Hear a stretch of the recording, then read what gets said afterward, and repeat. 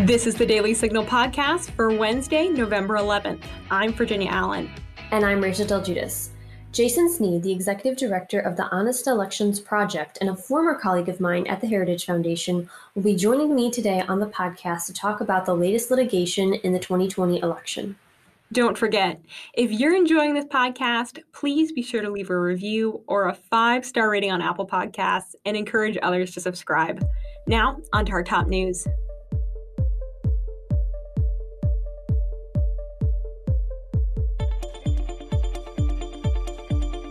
On Tuesday, the Supreme Court heard arguments in the Obamacare case, but it appears that some conservative justices may not be of the opinion that the law needs to be repealed in its entirety. 18 Republican-led states brought the case before the High Court, arguing that the individual mandate of the Affordable Care Act is unconstitutional. They petitioned that if the mandate is struck down, the rest of the bill falls with it, since the individual mandate was considered to be the linchpin of the act. But both Chief Justice John Roberts and Justice Brett Kavanaugh appeared to disagree with this logic. In 2017, the House of Representatives reduced the penalty for the individual mandate to 0 after they were unable to repeal the law. Speaking to Republican Texas Solicitor General Kyle Hawkins, Roberts said, "I think it's hard for you to argue that Congress intended the entire act to fall if the mandate was struck down when the same Congress that lowered the penalty to 0 did not even try to repeal the rest of the act." And Kavanaugh said he thought the case was a straightforward case for severability, in which the court should strike down the mandate and leave the rest of the law. The Supreme Court is expected to rule on Obamacare in June of 2021. Attorney General Bill Barr announced Monday that the Department of Justice can look into voting irregularities. Barr said per The Hill that investigations may be conducted if there are clear and apparently credible allegations of irregularities that, if true, could potentially impact the outcome of a federal election in an individual state. Barr added that nothing here should be taken as any indication that the department has concluded that voting irregularities have impacted the outcome of the election, but said that such inquiries and reviews may be conducted if there are clear and apparently credible allegations of irregularities that, if true, could potentially impact the outcome of a federal election in an individual state. West Virginia Democratic Senator Joe Manchin pledged that he will not support packing the courts or ending the Senate filibuster. If Democrats take the Senate in Georgia, placing the Senate at a 50-50 Democrat-Republican split, Manchin told Bret Baier on Fox News Monday night that he will vote with the Republican Party. So I commit to you tonight, and I commit to all of your viewers and everyone else that's watching, I want to lay those fears, I want to rest those fears for you right now, because when they talk about whether it be packing the courts or ending the filibuster, I will not vote to do that. I will not vote to pack the courts, and I will not vote to end the filibuster. On Monday, Senate Majority Leader Mitch McConnell had some harsh words for Democrats who are giving Republicans a problem for questioning the results of the 2020 presidential election. Here's what McConnell had to say via C-SPAN. Now, more broadly, Mr. President, let's not have any lectures, no lectures about how the president should immediately cheerfully accept preliminary election results from the same characters who just spent 4 years refusing to accept the validity of the last election, and who insinuated that this one would be illegitimate too, if they lost again, only if they lost. So let's have no lectures on this subject from that contingent. In late August, Secretary Hillary Clinton said, quote, "Joe Biden should not concede under any circumstances. I think this is going to drag out, and he will win it if we don't give an inch." That same month, Speaker Pelosi and the Democratic leader both stated, quote, "President Trump needs to cheat to win." In October, when Speaker Pelosi was shopping some conspiracy theory about the Postal Service, she recklessly said, quote, "Listen to this, I have no doubt that the president will lie, cheat, and steal to win the election."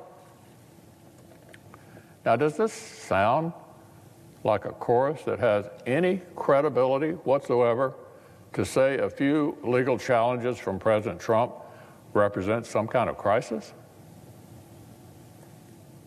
At this time last week, small business owners in cities across America were boarding up their windows in case President Trump appeared to win, and far-left mobs decided to reprise their summer rioting.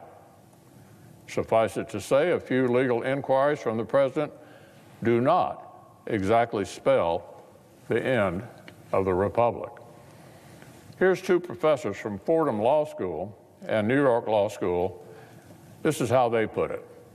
Quote, "For centuries, we've asked people who are unhappy with their fellow citizens or government agencies and institutions, bring their claims to court. President Trump is, quote, a traditional response that affirms rather than undermines American institutions," end quote. This process will reach its resolution. Our system will resolve any recounts or litigation.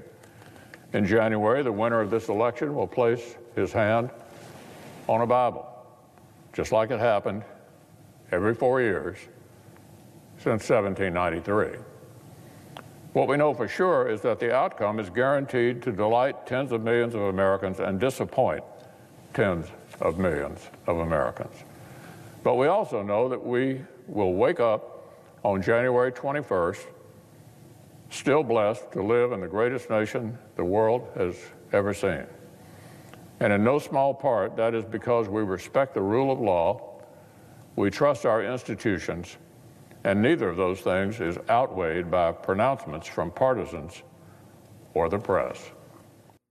Now stay tuned for my conversation with Jason Sneed, the Executive Director of the Honest Elections Project, about the latest litigation in the 2020 election. Conservative women, conservative feminists. It's true, we do exist. I'm Virginia Allen, and every Thursday morning on Problematic Women, Lauren Evans and I sort through the news to bring you stories and interviews that are of particular interest to conservative-leaning or problematic women. That is, women whose views and opinions are often excluded or mocked by those on the so-called feminist left. We talk about everything from pop culture to policy and politics. Search for Problematic Women wherever you get your podcasts.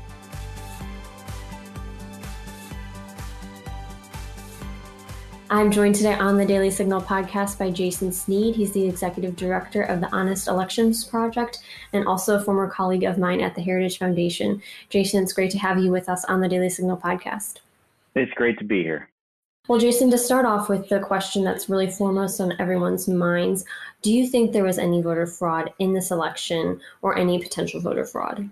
Well, there's always voter fraud in any election to some degree. We know that because you can look at the convictions that's on the Heritage Voter Fraud database, and you see that in essentially every election cycle, there are people who are willing to cheat, willing to take illegal steps to try to rig or steal elections. So the media narrative that you get that voter fraud just does not exist in any way, shape, or form is simply erroneous, and it has a lot more to do with political spin than with reality.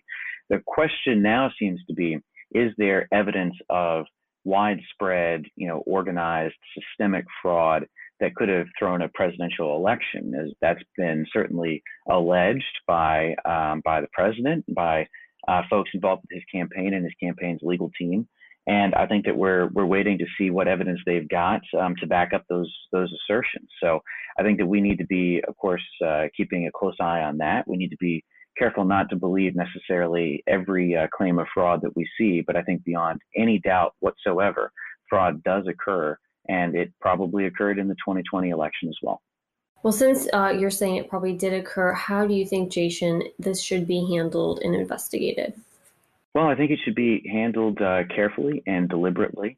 And I think that if the facts ultimately do merit prosecutions against individuals who did commit fraud, then I think that prosecutions would be justified. But what we, I think, need to also be careful about is jumping to conclusions too quickly about the degree to which fraud occurred. There are undoubtedly, instances that are more credible than others that have already come to light. For instance, I saw a report out of Wisconsin that I believe it was 4 felons voted in the 2020 election, despite being apparently ineligible to do so. I believe that they were all on parole or probation. So that sort of a thing, to my mind, would obviously be very credible. But I think that in terms of some of the grander concerns, I think that we need to see what evidence we've got and examine that very carefully. Well, I'm curious about your perspective on one of the big headlines yesterday. Attorney General Bill Barr announced that he would allow the DOJ to investigate voter fraud. What all does this mean, and is this appropriate? Well, I certainly share the Attorney General's perspective, at least insofar as he spelled it out in the letter, that credible accusations of fraud or malfeasance in the elections absolutely need to be investigated. One of the most difficult things about this area of law and policy is that proving that fraud occurred is a very difficult thing to do, and sometimes what happens is claims of fraud, even credible ones, wind up not getting investigated or not getting prosecuted, particularly after an election is over for various reasons. And so I certainly share the sense that if you've got a concern that fraud could impact the election of 2020, that it ought to be investigated. And there's really two reasons to do that, right? One is that, of course, if the concern is valid and if fraud did occur, then you absolutely want to get to the bottom of that and bring the people who are responsible to justice. But the flip side of that is that if fraud did not occur, then you want to be able to say with certainty that it did not happen, and here's the evidence to rebut the concern that it did. Because at the end of the day, you want to be able to tell voters that the election was conducted fairly, that it was conducted honestly, and that the result can be trusted. And I don't think that you can tell voters that if the response to every single concern that gets raised, either about mischief or mismanagement, which is another part of this conversation, the mismanagement of elections or bureaucratic incompetence. If all of those concerns are simply going to be brushed aside, I think that sends the wrong message to voters, and I'm not sure that you can seriously say that you're taking seriously the credibility of democracy if you're just ignoring all problems. Well, speaking of potential issues of voter fraud, the Federalist reported on Monday that there might have been incidents of curling of ballots in Wisconsin, and this is where officials count a ballot that is legally disqualified or difficult to read. How, Jason, do you think this should be responded to, and are there other instances of voter irregularities that you've heard of yourself? So we've been looking at some of the concerns about irregularities and trying to determine, frankly, what actually has happened in some of these places, like Philadelphia, like Detroit, and elsewhere, and understand what some of the problems were. I think that really one of the things when it comes to counting, ineligible ballots and concerns about the process, which that's what a lot of the lawsuits that have been filed are about, is really about the process. One of the overarching concerns that often is getting left out of media coverage is the fact that all across the country, states, particularly battleground states, wound up either changing their election rules or having those rules essentially changed for them in the course of often very partisan, very politicized lawsuits that were brought by groups on the left, including the DNC itself, where they were suing to invalidate voter identification or verification requirements for absentee ballots, to try to legalize ballot harvesting, to really change the rules. And it's sort of similar in some respects to changing the rules of baseball in the middle of the seventh inning. No one would really think that that was entirely fair or trust that the only reason for changing the rule was just for the benefit of the fans, not because the umpire was picking favorites or picking sides, but that's what was going on. And so that risks not only, of course, the credibility of the election, but it also risks confusion about what the rules actually are. And so I think that one of the big lessons that we need to take away from 2020 is that rules should not be changed, particularly not through partisan lawsuits close to an election, because that really risks the integrity of the entire process. Well, Jason, even though the Biden campaign has claimed victory in the presidential election, the Trump campaign has filed lawsuits with current litigation pending in, I think, at least 5 states. I know in Pennsylvania, Nevada, Michigan, Georgia, and Arizona. Can you sort of walk us through the latest and what's happening on those efforts? Well, as I said, pretty much all of these cases at this point are talking about procedural issues that deal with the counting of votes. So, for instance, trying to get ballots that were received after a statutory deadline for the receipt of absentee ballots segregated. That happened in Pennsylvania. Concerns about poll watching. Concerns about ballots in Maricopa County. I saw one lawsuit there about ballots where the concern is about an apparent overvote situation where for one reason or another the machine was reading a ballot that was cast and counting it anyway. And the problem when you've got an overvote situation is that would essentially cancel out the votes of that particular person for, in this case, president. So we've got a lot of concerns about procedure, and some of these, of course, could affect the vote count. And any lawsuit that does affect the vote count should be taken seriously. What we're now seeing, what we're now waiting to see, I think, is some of the lawsuits that could potentially affect the outcome of the election to the degree that would be necessary to overcome Biden's lead in places like Pennsylvania, where the separation between them is several. I think it's about 40,000 votes, 45,000 votes at the time that we're recording this. On Friday, Newsweek reported that Supreme Court Justice Daniel Alito made an order saying that all county boards of election must comply with guidance that requires them to keep ballots received after 8 p.m. on Tuesday in a safe, secure, and sealed container separate from other voted ballots. And what is your perspective on this directive from Justice Alito? And what's the update on what's happening here as we're now into getting into the middle of the week? Well, the order that Alito gave to segregate ballots is mostly to preserve the ability for any post-election litigation that impacts those late arriving ballots to actually be carried out and potentially to invalidate those votes, depending on the outcome of the litigation. The backstory here is that going into Election Day, there was a torrent of legal activity in Pennsylvania because you had a situation where the left was suing the state. The Secretary of State was trying to enter into a consent decree to change the state's ballot receipt deadline from Election Day to several days after the election. And eventually that wound up going to the United States Supreme Court, and the court deadlocked and split 4 justices to 4 justices, allowing a ruling by the Pennsylvania State Supreme Court upholding that extension to be in effect for this election. Now that case in Pennsylvania is back before the Supreme Court. There's a cert petition pending. A number of states have filed amicus briefs supporting the court taking that case. My group has filed one, as well as others, supporting the court taking the case and deciding the issue once and for all. Whether or not a court can indeed extend the statutory deadline, or whether that power is vested in the legislature under the federal Constitution. And there are some variations on that question in other states as well. So the order from Justice Alito is preserving the segregation of ballots that arrive after 8 p.m. on Election Day, so that in the event that the court does take up the issue, and in the event that it does rule that those ballots are constitutionally invalid, that you still know what ballots are actually affected, what the numbers are, and then you can have a remedy available to you.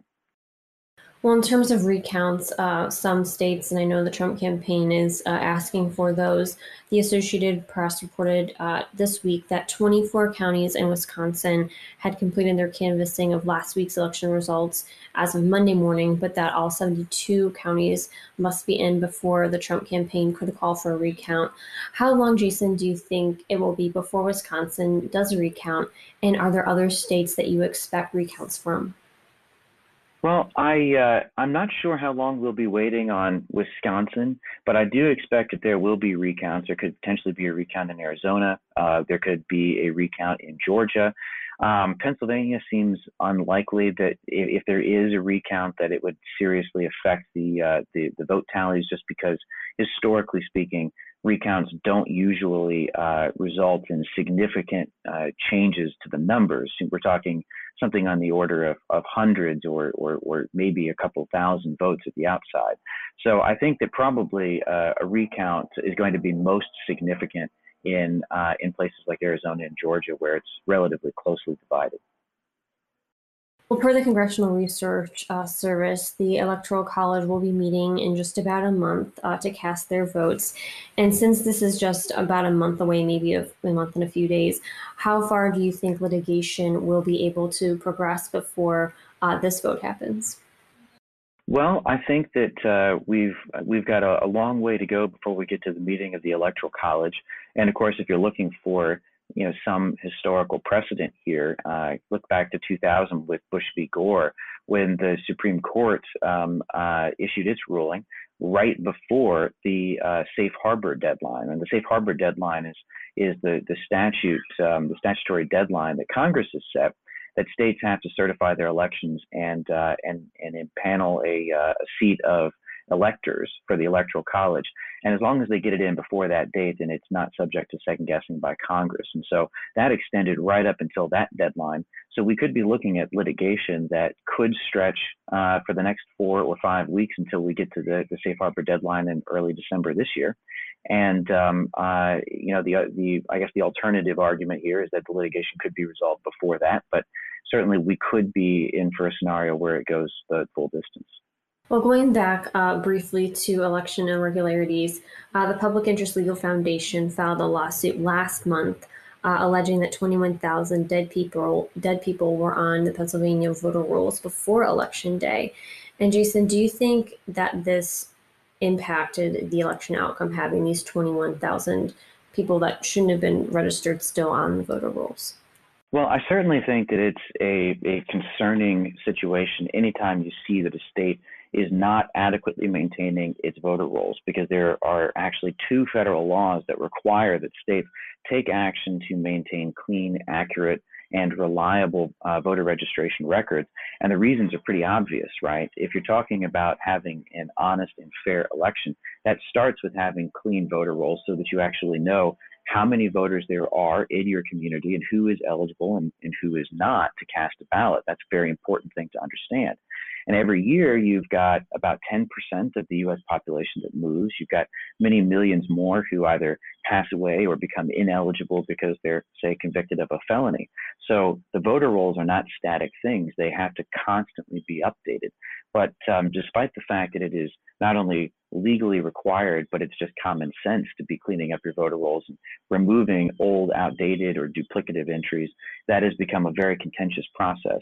Many states quite deliberately drag their feet in this and do not prioritize list maintenance, even actively resist engaging in the practice.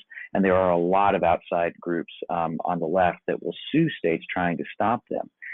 So I look at examples like this as just further evidence of the fact that states are often not doing enough in this area and need to be doing more, because, again, to get back to an earlier point, you want to be able to show voters that the system works, that it works well, that you can trust the results. And when you see information like that coming out, that's a very concerning thing, because, yes, not only does that open up the door to fraud, but it also sends up a red flag that maybe the system is not working as well as it should. Well, on that note, Jason, as we wrap up, many voters right now are concerned about fraud and how ballots are being counted. Do you have concerns about election integrity, specifically in this 2020 election? Well, I do, and in fact, I've been concerned from the beginning, because we saw almost immediately when the pandemic hit and all of the closures started, that there was a concerted push to take advantage of that situation, to push a political agenda that amounted to reshaping elections and doing away with lots of the basic safeguards: verification, identification, ballot harvesting bans. You saw legislation being pushed in Congress. You saw litigation being brought in nearly every state by some very deep-pocketed liberal organizations, including the Democratic Party itself. It was a concerted, strategic push to undermine the safeguards and the rules that, by and large, Americans support, and that undergird the system and provide, I think, some great benefits to the health of democracy. And so I do have concerns that going forward, not only in terms of how we're processing 2020, but then looking to future elections, I have concerns about this trend continuing, where the process of voting itself is increasingly politicized. The rhetoric surrounding it is increasingly toxic.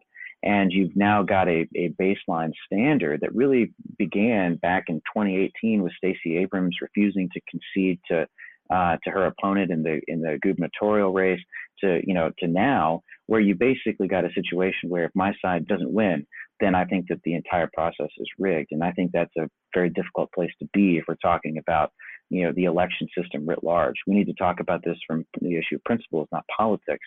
Preserving the integrity of our elections goes hand in hand with preserving the credibility of democracy. And I think that we need to be fighting for fair, transparent voting processes, protected with things like voter ID laws, protected with ballot harvesting bans that make sure that everyone knows that their vote counts and that their voice is going to be heard. Well, what a strong note to end on. Jason, thank you so much for joining us on the Daily Signal podcast. It's great having you. Thank you. And that'll do it for today's episode.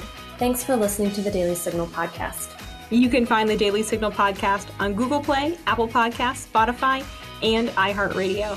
Please be sure to leave us a review and a 5-star rating on Apple Podcasts. And as always, please encourage others to subscribe. Thanks again for listening, and we'll be back with you all tomorrow. The Daily Signal podcast is brought to you by more than 500,000 members of the Heritage Foundation. It is executive produced by Kate Trinko and Rachel Del Giudice. Sound design by Lauren Evans, Mark Guiney, and John Popp. For more information, visit dailysignal.com.